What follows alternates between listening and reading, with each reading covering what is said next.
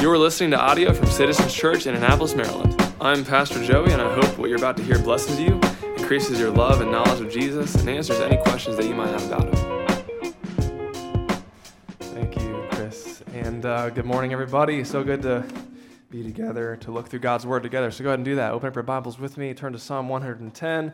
Today is our last sermon in a short series we've been going through entitled Songs of the Messiah, where we are examining the book of Psalms and looking for Jesus, looking for the future Messiah. And this psalm, maybe more than any other psalm, is messianic. It's just dense and loaded with all these undertones, all these anticipations for the future Messiah.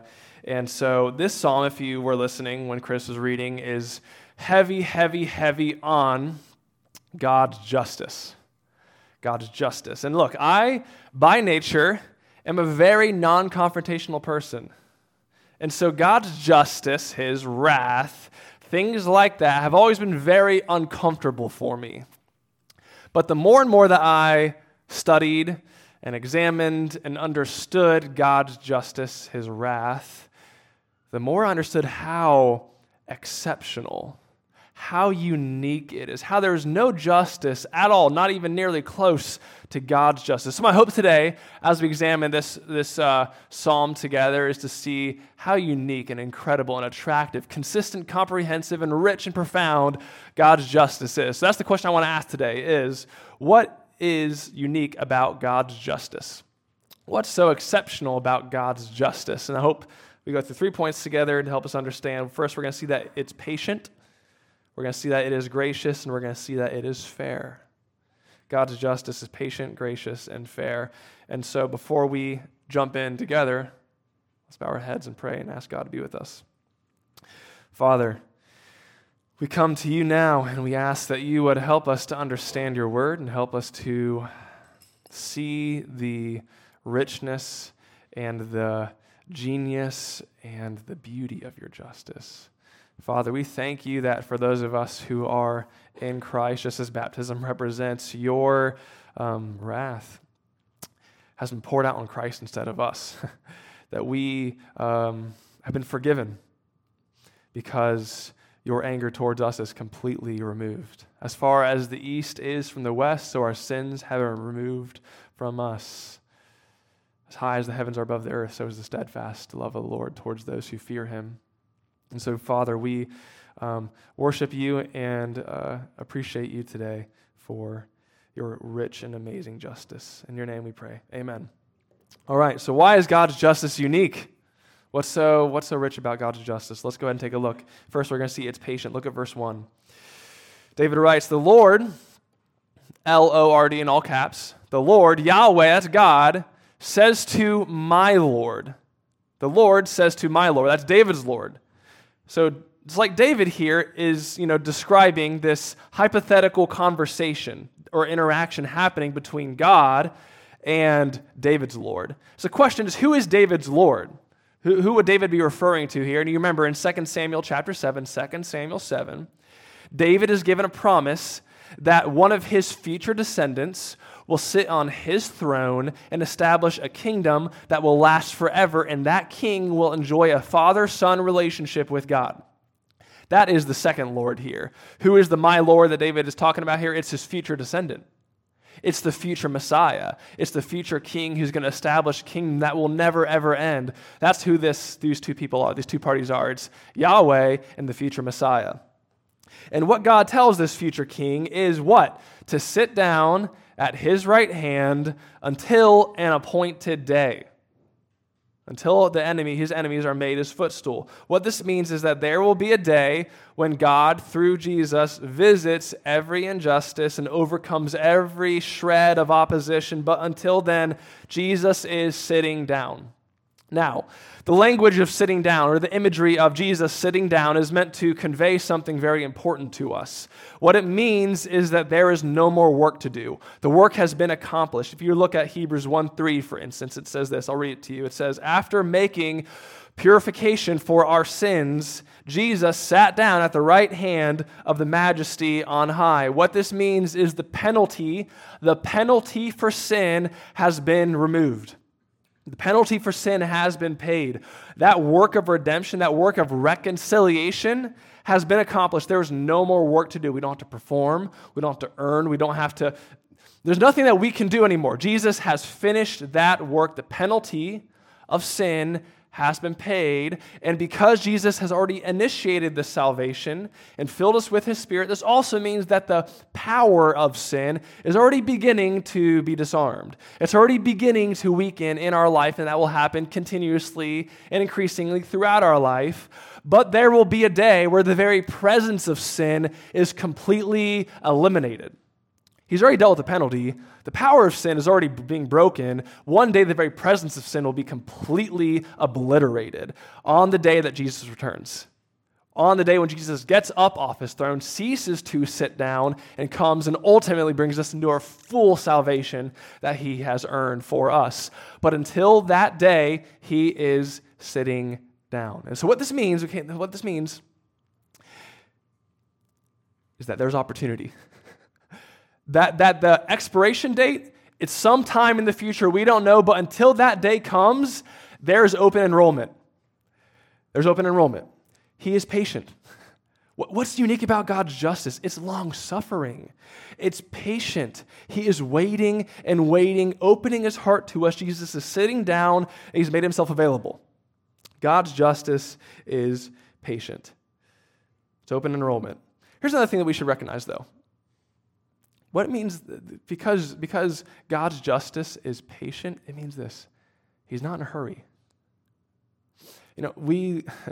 We observe the calamities and the injustices and the heartbreaking things and the things that make us grieve, and rightfully so. We examine these things in our life, in our circles, around the world, and they're heavy. We think to ourselves, why, God? Why will you not act? How long, O Lord, will you make this? How long will you allow this to happen? Okay, how long? And we get so worked up. We tend to despair. We get frenzied and hurried. God's not frenzied. He's not frantic. He's not hurried at all whatsoever, because he knows something we don't know. He knows that there will be a day where that long suffering ends, that patience ends, and he comes back and makes everything right and visits every single injustice. But until then, he is sitting and he is waiting. So when you integrate these things together, here's why this is so incredible for us. If you believe that God's justice is patient, if you believe that, and therefore you believe that it's available right now, like there's still opportunity, and you believe that God's not in a hurry, but it's imminent, it's coming. Here's when these things are integrated together. Here's what these things instruct us. Here's why they matter. We should be urgent in our evangelism because it's imminent. But we should not be anxious because God's not anxious. We should be passionate about justice. Oh, yes, we should be passionate about justice. But we should not be overcome by cynicism or anger or despair. We should not be, because God's not. We should be active in good works, absolutely, but we should not be discouraged that we cannot champion every single cause and solve every single problem. It's just not possible. That's God's responsibility, not our responsibility. We should be grieved about the pain, about the brokenness that we see. But we should still trust in God's goodness. We should still trust in his wisdom. We should still trust in his timing, because he knows what we do not know. God's justice is patient, and that should conceive within us radical urgency, radical passion, care, thoughtfulness, but also a radical peace. A radical, we're not in a hurry. We're not frenzied. We're not frantic. We're not overcome. Contentment. Trust. That's what it should build into us. So what makes God's patience so hard for us to accept is that our impulse, anyone here, you're going to fall into two categories. Either you're going to want everything solved right here, right now. You don't want to wait. You want it dealt with here, right in a moment. Or, like me, like I said earlier, your impulse is towards non-confrontation. You want to put off that confrontation. You want to put off solving that dilemma, solving that issue. God does not fall into either one of those things, because his justice is patience. It's not exacted immediately, but it won't be put off forever. So God has not forgotten the oppressed. He has not forgotten anybody. He has not ignored acts of injustice. His timing is different. He knows what we don't know. So God's justice, it's patient, because Jesus is sitting down. One day he will get up. but for now he's sitting down. And because of this truth, that God is patient, it ushers us into the next point, which is this, that God's justice is gracious, incredibly gracious. Look at verses 2 and 3. It says, the Lord sends forth from Zion your mighty scepter, rule in the midst of your enemies. Your people will offer themselves freely on the day of your power in holy garments from the womb of the morning. The dew of your youth will be yours. Now remember, in verse 1, just before this, David is observing this hypothetical interaction between God and the future king. And now what he's doing here in these next few verses is he's describing what's happening in the meantime. Okay? God swears this oath, makes this pledge to the future king that one day all justice will be eliminated completely. But what's happening then in the meantime? Here's what's happening. He's describing the installment of the future Messiah on the throne. This is Jesus' death, burial, resurrection, and ascension. Jesus is king. He's already initiated his kingdom. That's what it means when he says the Lord sends forth from Zion your mighty scepter. And then David, based on this reality, makes this declaration, rule in the midst of your enemies, Jesus. Rule in the midst of your enemies, this future king. And then he observes what happens during this ruling, during this kingdom that's been established. He says people are drawn to the king. They offer themselves freely to the king. That's what it means when it says your people will offer themselves freely on the day of your power in holy garments. But here's the question, why? Why do these people offer themselves freely to this king? What about this king is causing this to happen? And it says that he brings life and refreshment. He brings renewal. That's what this language of womb of the morning and the dew of your youth that he's talking about in verse 3 mean. What it's saying is just as the morning is pregnant with life because of the dew on the ground, so this king's rule is pictured as a new morning that brings life. That's what's happening in the meantime. Jesus has established his kingdom, and people are being compelled and drawn into that kingdom because this kingdom is the kingdom of life. This kingdom is the kingdom of light. This kingdom is the kingdom of renewal. But I want us to notice something that is strange as well. We should take note of this, and this is really, really important. The kingdom of light exists amidst a kingdom of darkness. The people are being drawn to the kingdom, but what's happening outside the kingdom? The nations are raging. The people are opposing. God's people coexist with God's enemies. God's king rules while his enemies rage. There's a kingdom of those who freely offer themselves, and there's a kingdom of those who plot against the Lord's anointed, and God is patiently enduring this tension. That's a good word to use to describe what's happening. There's this tension right now where Jesus has already initiated his kingdom. He has not yet brought it to its full completion, but all the while we coexist. The light coexists with the darkness. God's people coexist with his enemies. There's this tension in the meantime. And here's what we should conclude then, based on this tension, based on this coexistence. This means, listen here, don't listen to this, don't miss this.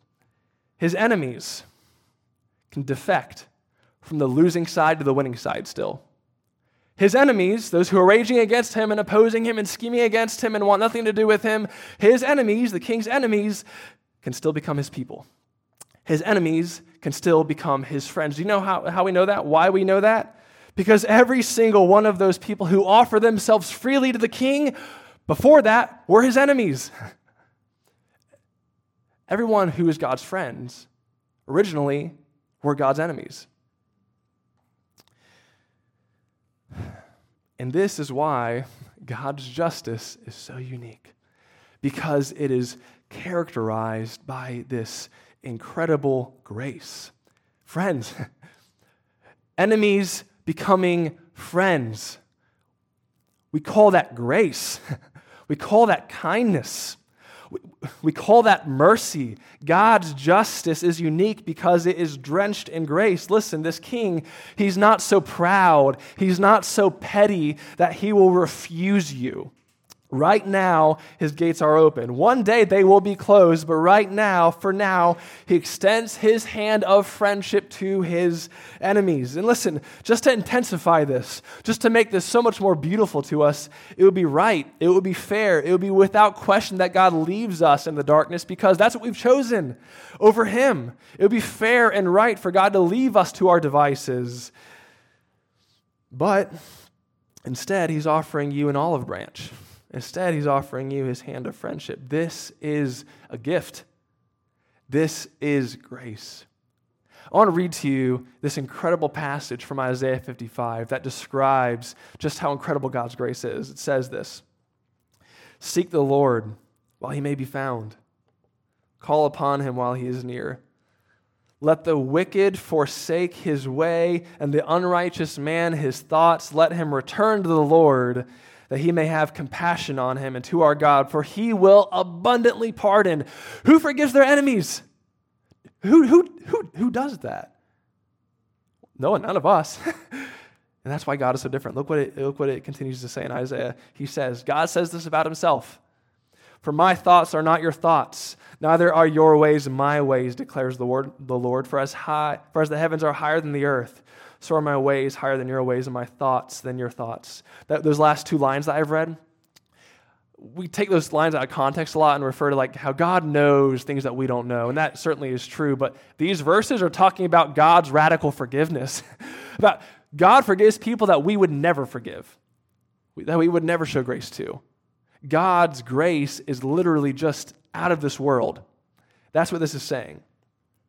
So if you're here, okay, and you don't know Jesus, you're investigating the claims of Christianity, you're curious, you're on the outside looking in, you're skeptical, listen, will you defect from the losing side to the winning side? Will you defect from the darkness to the light? God's offering his hand of friendship right here today. Today, if you hear his voice summoning you, do not harden your heart. Today, if you hear his voice, come to him, because he wants to be your friend. Now, there's a problem, though. With all of this I've just said, it's so grandiose and spectacular, but there is one big problem we have to solve, which is this. A king, if he is good, and especially if he is just, can't just turn a blind eye to his enemies' transgressions. A king, if he is to remain good, remain holy and worthy and for sure just, a king cannot just pretend like all the injustices that his enemies have committed haven't happened. That doesn't work, otherwise the king is no longer worthy. The king is not that glorious. The king is not just. The king is not holy. The king is not worthy of our worship. The king has compromised. What kind of king is that? So we have a problem here. How can this king make his enemies his friend? It's not arbitrary. It's not just like, oh yeah, we're going to do that arbitrarily. No, there has to be like a specific transaction that takes place for him to remain just, yet for his enemies to be his friend. So how is that going to happen? If there's no transaction like that, we have a problem. This king is no longer a worthy king. And that's where verse 4 is really important. Look at verse 4.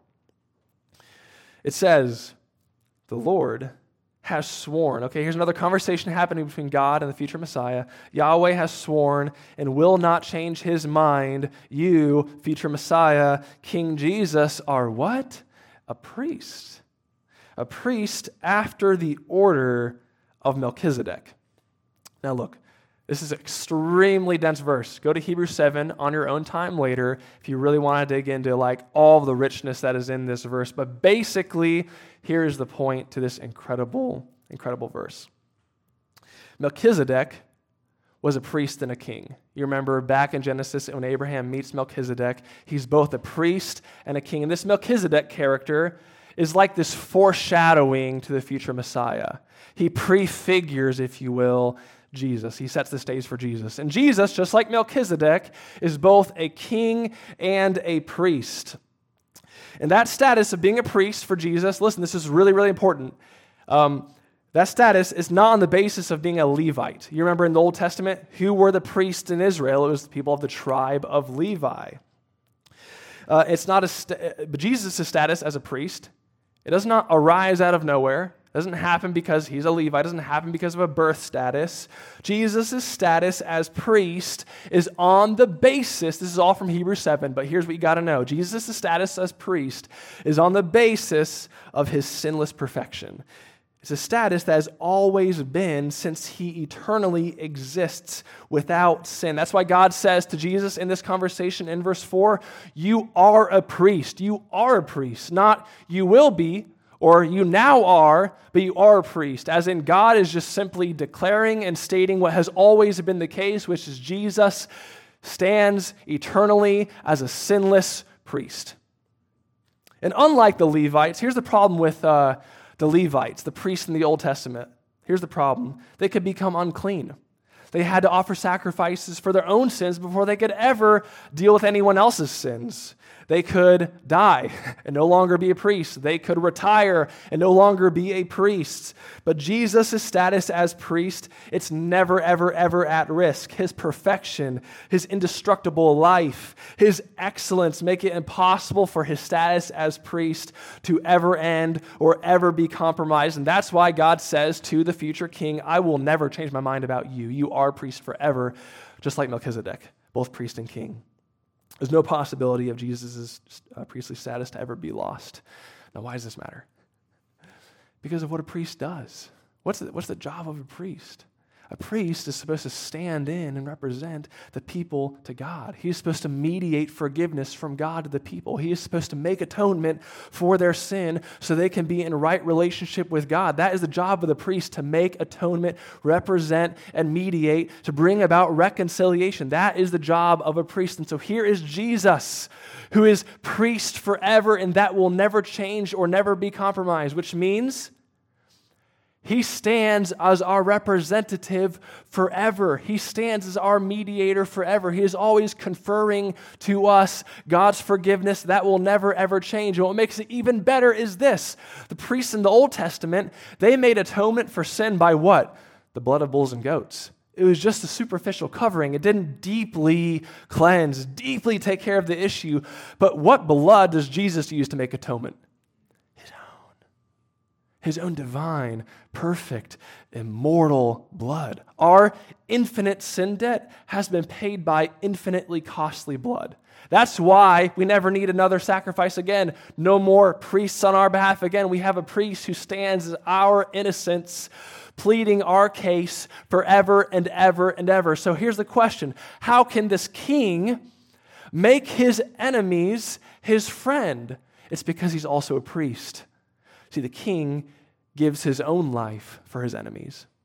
The king takes off his robes, takes off his ring, takes off his crown, and puts it on his enemies.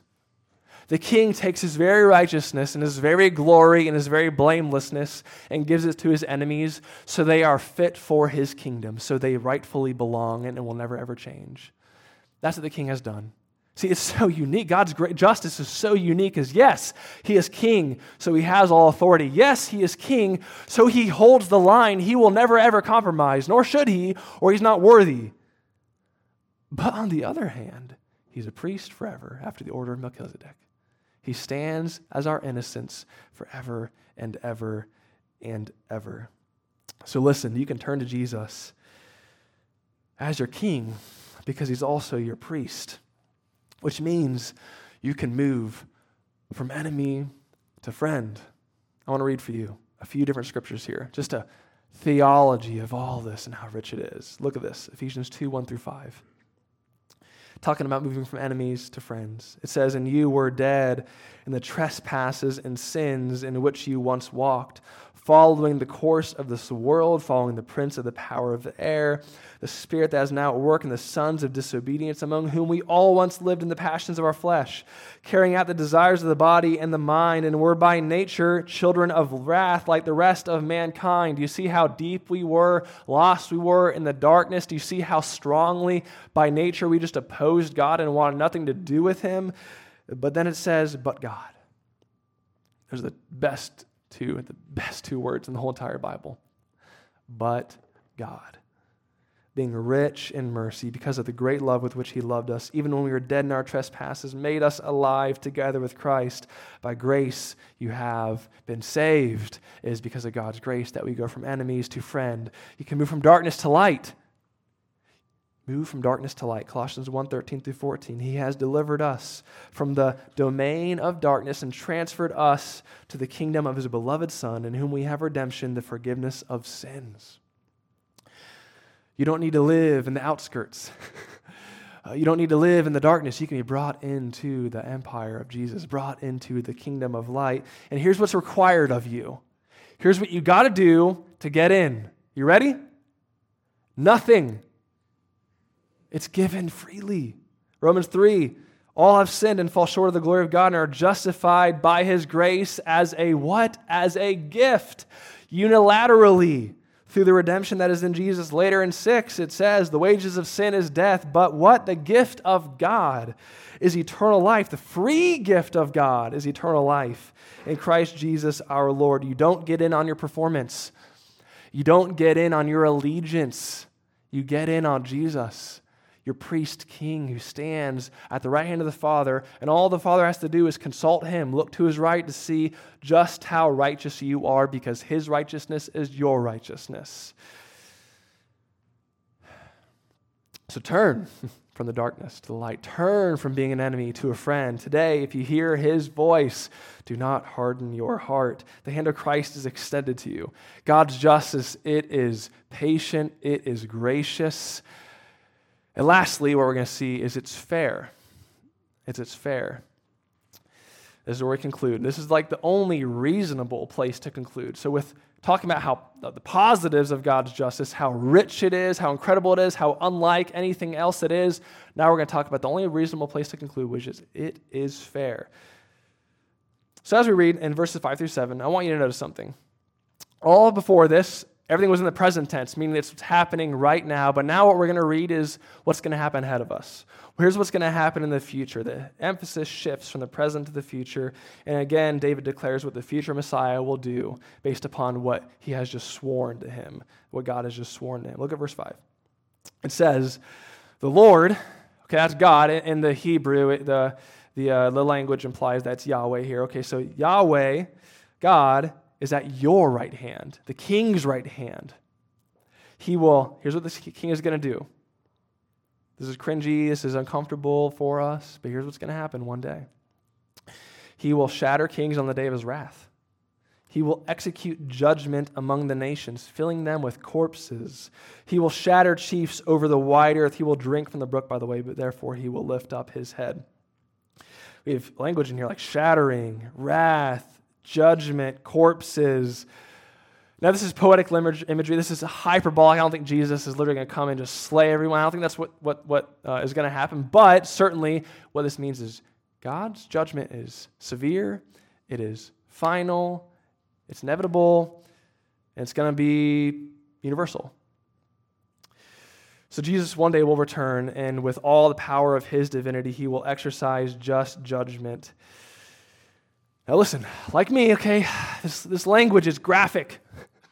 It's severe, it's heavy, and it makes me uncomfortable. It makes us uncomfortable. But like I said at the beginning, the more we study God's justice, the more it seems fair, the more it seems reasonable. So what I want to do now is give you 4 reasons why this is fair.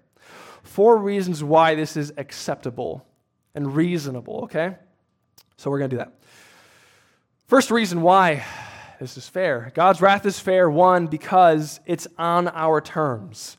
God's wrath is on our terms. Romans 1, I think, gives the most fundamental, the most basic, clear-cut, straightforward understanding of what we mean by God's wrath. What is God's wrath? It says in Romans 1, chapter 1, verse 17, that God's wrath has been revealed from heaven against all ungodliness and unrighteousness. And later on at the end of the chapter in Romans 1, here's what God's wrath looks like. Like, what are the evidences of it today? How does it work itself out in our reality? Here's what God's wrath looks like according to Paul in Romans chapter 1. What it means when God pours out his wrath or exercises his wrath is he does this. He gives us up to the lusts of our heart and to our dishonorable passions. He gives us over to our sin. He gives us over to our idols. He gives us over to the worst parts of ourselves that we are giving ourselves over to. So when Jesus, here's what this means. When Jesus returns to bring about God's justice, ultimate justice, he's going to pour out God's wrath, meaning he's going to hand all of those who oppose him over to their desires for all of eternity. He's going to hand all of those who oppose him over to their desires for all of eternity. And I think, friends, that's what hell is. Hell is the eternal experience of a lifelong choice of separation and independence from God. Essentially, for all who want alienation from God, independence from God, separation from God so they can have these things over here and make these things the center of their life, the Lord of their life, the God of their life. Here's what God is going to say. Very well. I will grant you your wish. I will give you what you want, independence, alienation, separation from me for the rest of your life, for the rest of eternity. And so what they have sought after their entire life will be granted to them for all of eternity. Eternity, another way to say it, is going to be the realization of a lifetime trajectory. Everyone in the world, everyone who's alive, is either becoming more like the person they will be forever in heaven or becoming more like the person they will be forever in hell. Our eternal destination is the punctuation or realization of who we are becoming our whole entire lives. C.S. Lewis says it this way: there are only two kinds of people in the end, those who say to God, thy will be done, or those to whom God says, thy will be done. Where God hands us over to our desires for eternity. And I think Luke 16 captures this. Jesus gives us this parable in Luke 16 of a rich man and a guy named Lazarus. Okay, and names are really, really important. In the parable, notice, one's given a name and one is not. One's just given a description. Here's just the rich man, and here is a poor man named Lazarus, and Lazarus means God is my help. And what happens in the story and in the parable is these two men die and they go into the afterlife, and Lazarus enjoys the presence of God, is in the nearness of God, in eternity and at rest. But the rich man continues to be called the rich man even in hell. The rich man, the arrogance in his life, the self-reliance in his life, it is intensified and it's accelerated. It's all consuming in the story. He remains the same person he was on earth forever, but doesn't break, but doesn't repent, but doesn't want it to be any other way. Essentially, what's happening, what Jesus is showing us there in Luke chapter 16, that when we reach our eternal destination, we will be who we truly are, who we truly have been all along. And so listen, I know God's wrath and his justice and these things, like they're loaded and they're polarizing, but God's wrath, when he dispenses it one day, it's going to be on our terms. He's going to give us the things that we've wanted our entire life, either him or alienation from him. It will be either heavenly or it will be hellish. So that's the one reason. God's wrath is fair because it's on our terms, but also God's wrath is fair because he is love. And that might be interesting to some of you, like polar opposites to some of you, but listen, a God who is all loving must also be all justice. Otherwise, he's not all loving. Here's what one theologian says. I've read this before. I pull it out every now and again. It's really important, though. This helps us understand why God, who is love, must also be a God who is all justice or all wrath. Here's what this theologian says. Listen. He says, I used to think that wrath was unworthy of God. Isn't God love, after all? Shouldn't divine love be beyond wrath?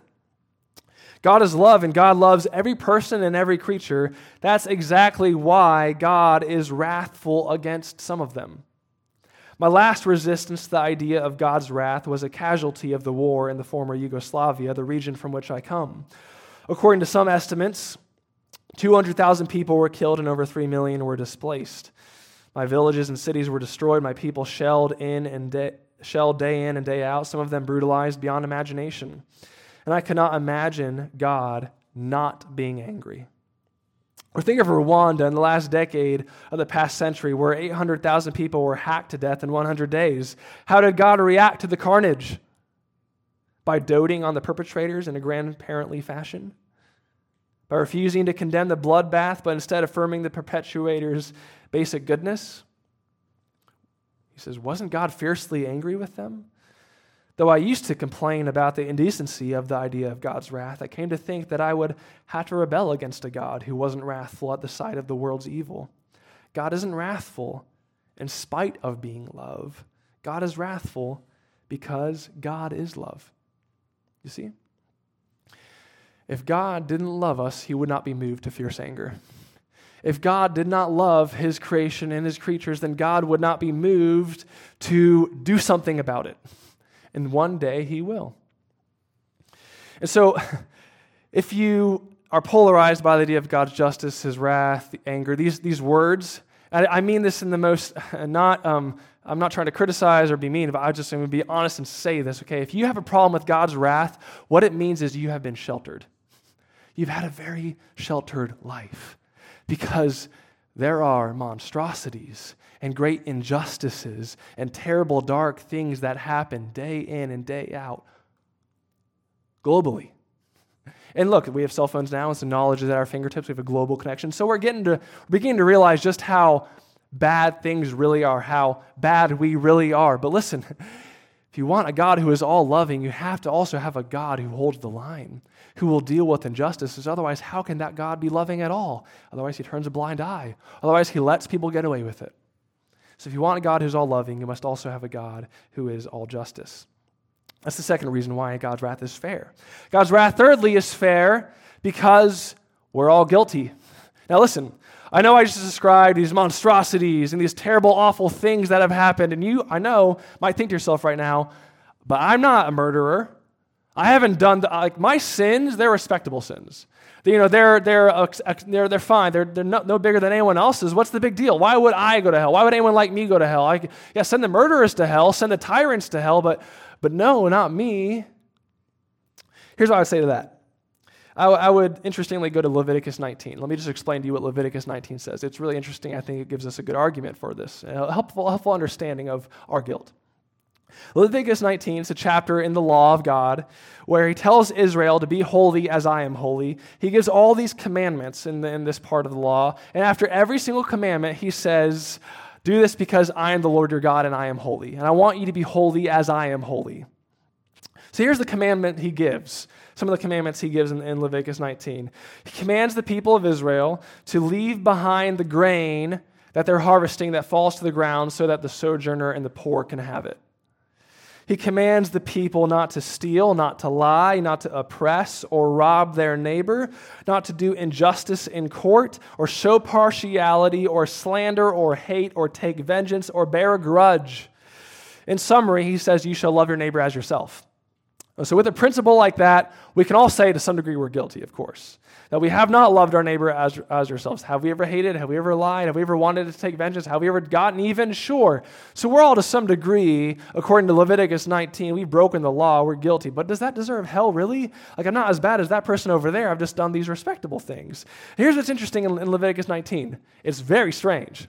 After he gives that running list of common transgressions and things that are going to happen every single day, God all of a sudden shifts and gives commandments to Israel on how their society should look. This is the part of the law where he says, don't allow different versions of cattle to breed together. Keep them separate. This is the part of the law where he says, don't plant two different seeds in one field. Keep it separate. This is where he says, don't mix different material together in your clothing. Keep them separate. Keep your hair and your beard a certain way. Keep it separate. And you're like, oh, okay. Why does these, kind of weird order, why do these things follow these moral laws that God gives in Leviticus chapter 19? And here's why. Because Israel, where it is on the map, is located between great southern land and great northern land, and the only way to get south and north is to go through Israel. East of Israel, it's desert, 40 miles of desert. You're not going through there. So you have to go through Israel. You have to go through where they're living. And so here's what God's doing. He's saying, when people come through your city, when people come through your region, I want them to know that you are different.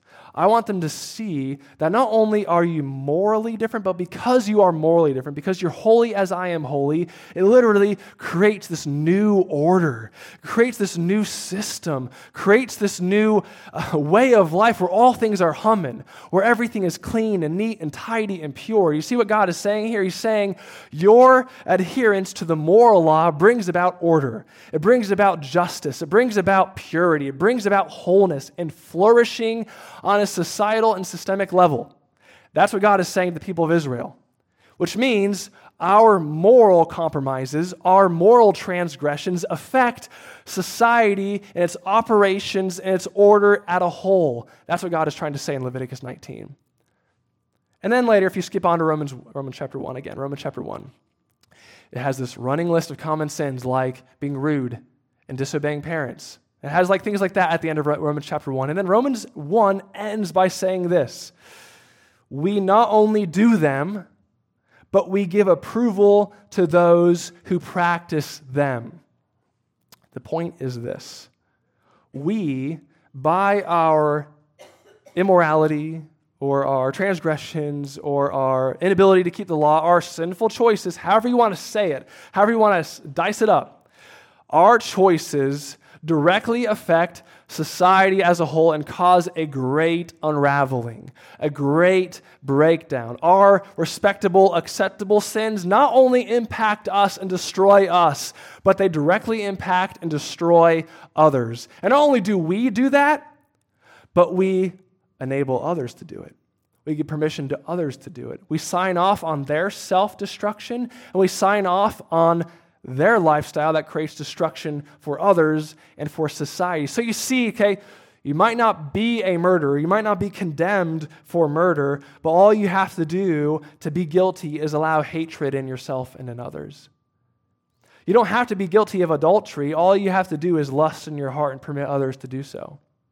You don't have to be guilty of oppression and tyranny. All you have to do is be greedy and stingy and materialistic so others don't have what they need. Okay? Our choices that we think are just so acceptable and no big deal, it's not taboo or anything, they directly affect others and cause a great societal breakdown. So you see, your guilt, it's not no small thing. We are all wrapped up together in guilt. That's the Bible's vision for justice. It's not about you only, it's about us. It's not about me, it's about we. So God's wrath is fair because we are all guilty. And lastly, okay, God's wrath is fair because Jesus is perfect. Look at verse 7 again. It says, this is kind of a weird verse, he will drink from the brook by the way, therefore he will lift up his head. What in the world does that mean, and why is that stuck here? Why is that put here at the very end of this song? What does this mean? I think what this is, and many commentators say what this is this is an allusion back to Psalm chapter 1. Psalm chapter 1 describes this ideal human, the perfect human, and here's what he's going to do. Here's what he's going to be like. It says, "Blessed is the man who walks not in the counsel of the wicked, nor stands in the way of sinners, nor sits in the seat of scoffers, but his delight is in the law of the Lord, and on his law he meditates day and night. He is like," listen here, "a tree that is planted by brooks or streams of water, that yields its fruit in season, that triumphs, and its leaf does not wither, and all he does he prospers." And later on in verse 6 it says, for the Lord knows the way of the righteous, but the way of the wicked will perish. So here's Jesus in Psalm 110, verse 7, who is like a tree by a stream, who's being refreshed, and who lifts his head up in triumph, and who is by the way of the Lord. All this language that's taken from Psalm chapter 1. Here's what David is saying here in this verse, that Jesus is that ideal man. He is the perfect human that God wills, that God was looking for. He is that perfect person. And listen, the reason why many of us here, in fact, I would say all of us here, have this simmering frustration as we look out in the world today and the efforts of justice and the conversations happening. And the reason why all of these things are so frustrating and why we're missing each other and why it's so complex is because no one is perfect. Everyone's a hypocrite. That's what's so frustrating about all of this, is that no one has the right to ultimately drop the hammer on anyone else. No one has the right to ultimately exact justice on anyone else, because anyone that says you're guilty of this, they are also guilty of. Our hearts, we can't receive that. We can't accept that because we know that at the end of the day, we all have double standards. We all are hypocritical. But here is a king and a priest. Here is a man who is perfect, who's without any double standards, who's without any hypocrisy or inconsistency. There's only one person who is worthy of bringing justice, of exacting justice. It's the one who keeps the law of God perfectly. It's the one who Psalm chapter 1 describes, and that's who Jesus is. If you were to go to Revelation, the book of Revelation, you'll see this scene that John is caught up in. And in the scene, this scroll is brought to him with 7 seals on it. What it represents is God's justice that's going to be delivered at the end of time. And he is brought the scroll, and the angel says to him, "Who is worthy to open the scroll? Who is worthy to open the scroll?" And John looks around, and no one's there, and he begins to weep because no one's worthy to bring about conclusive justice. People are going to get away with it. He weeps because no one is able to open the scroll. But then the angel says, no, look, the Lion of the tribe of Judah. He can open the scroll. And then John looks and he sees a lamb that was slain. Jesus is the lion and Jesus is the lamb. Jesus is the king and Jesus is the priest. Jesus is the one who can bring about ultimate justice, and it's fair. Because he is patient in his justice. He is gracious in his justice. And it's on our terms. It's because he is loving. It's because he is without any sort of blemish, any sort of hypocrisy. Friends, I hope you see that the Christian understanding and presentation of justice it's consistent, it's reasonable, it's beautiful, it's fair, and it's attractive. I remember talking to a guy who's walking with Jesus for some time, and I asked him, why are you following Jesus? What was the ultimate decisive move for you, why you converted to Christianity? He says, because I couldn't find justice anywhere else but here. This is the only teaching, only worldview that gives us a comprehensive and rich vision of justice. So if you're here and you're a Christian, which is most of you, what does this have to do with you? Oh man, let God's justice anchor you. Don't freak out. Don't freak out. Don't be despair. Don't be overcome by evil, but overcome evil with good. Have hope. God in his timing and in his way and in his wisdom is going to deal with things according to his will. And we don't need to solve everything. We can't solve everything, so we just need to trust him. Don't freak out. But secondly, also, if you're a Christian, I hope this moves you to worship. I hope this moves you to awe-inspiring worship, because Jesus absorbed God's justice for you so that you could have his righteousness. We don't have anything to fear on that day. We know when Jesus returns, we don't fear the sword. We don't fear being delivered over to our devices, because Jesus took our devices and our punishment and our penalty and the consequences, that alienation we wanted. Jesus screams out on the cross, my God, why have you forsaken me?" He experienced alienation so we would never have to. So I hope that God's justice moves you to worship and instills in you hope. And if you're here and you are, again, considering, if you hear his voice, today, if you hear his voice, do not harden your heart. God's justice, it's fair, and it's imminent. But in the meantime, it's patient and it's gracious, and he extends his hand to his enemies, and he extends his hand to you today. And all that he asks for you is the trust that his death in your place was enough to clear you of any justice that's coming. Let's go ahead and pray.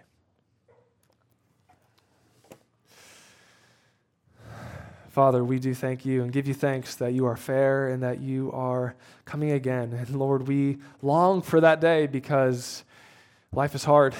Life is so hard. And grief is real and pain is real. And Lord, we look forward to the day where you will wipe away every single tear from our eyes, and where you will embrace us in your presence. Thank you, Jesus, for being both our King and our priest, for being both worthy and for being merciful. Help us to follow you the rest of our days and look for your justice. In your name, amen. For more information about Citizens Church, please go to citizensannapolis.com.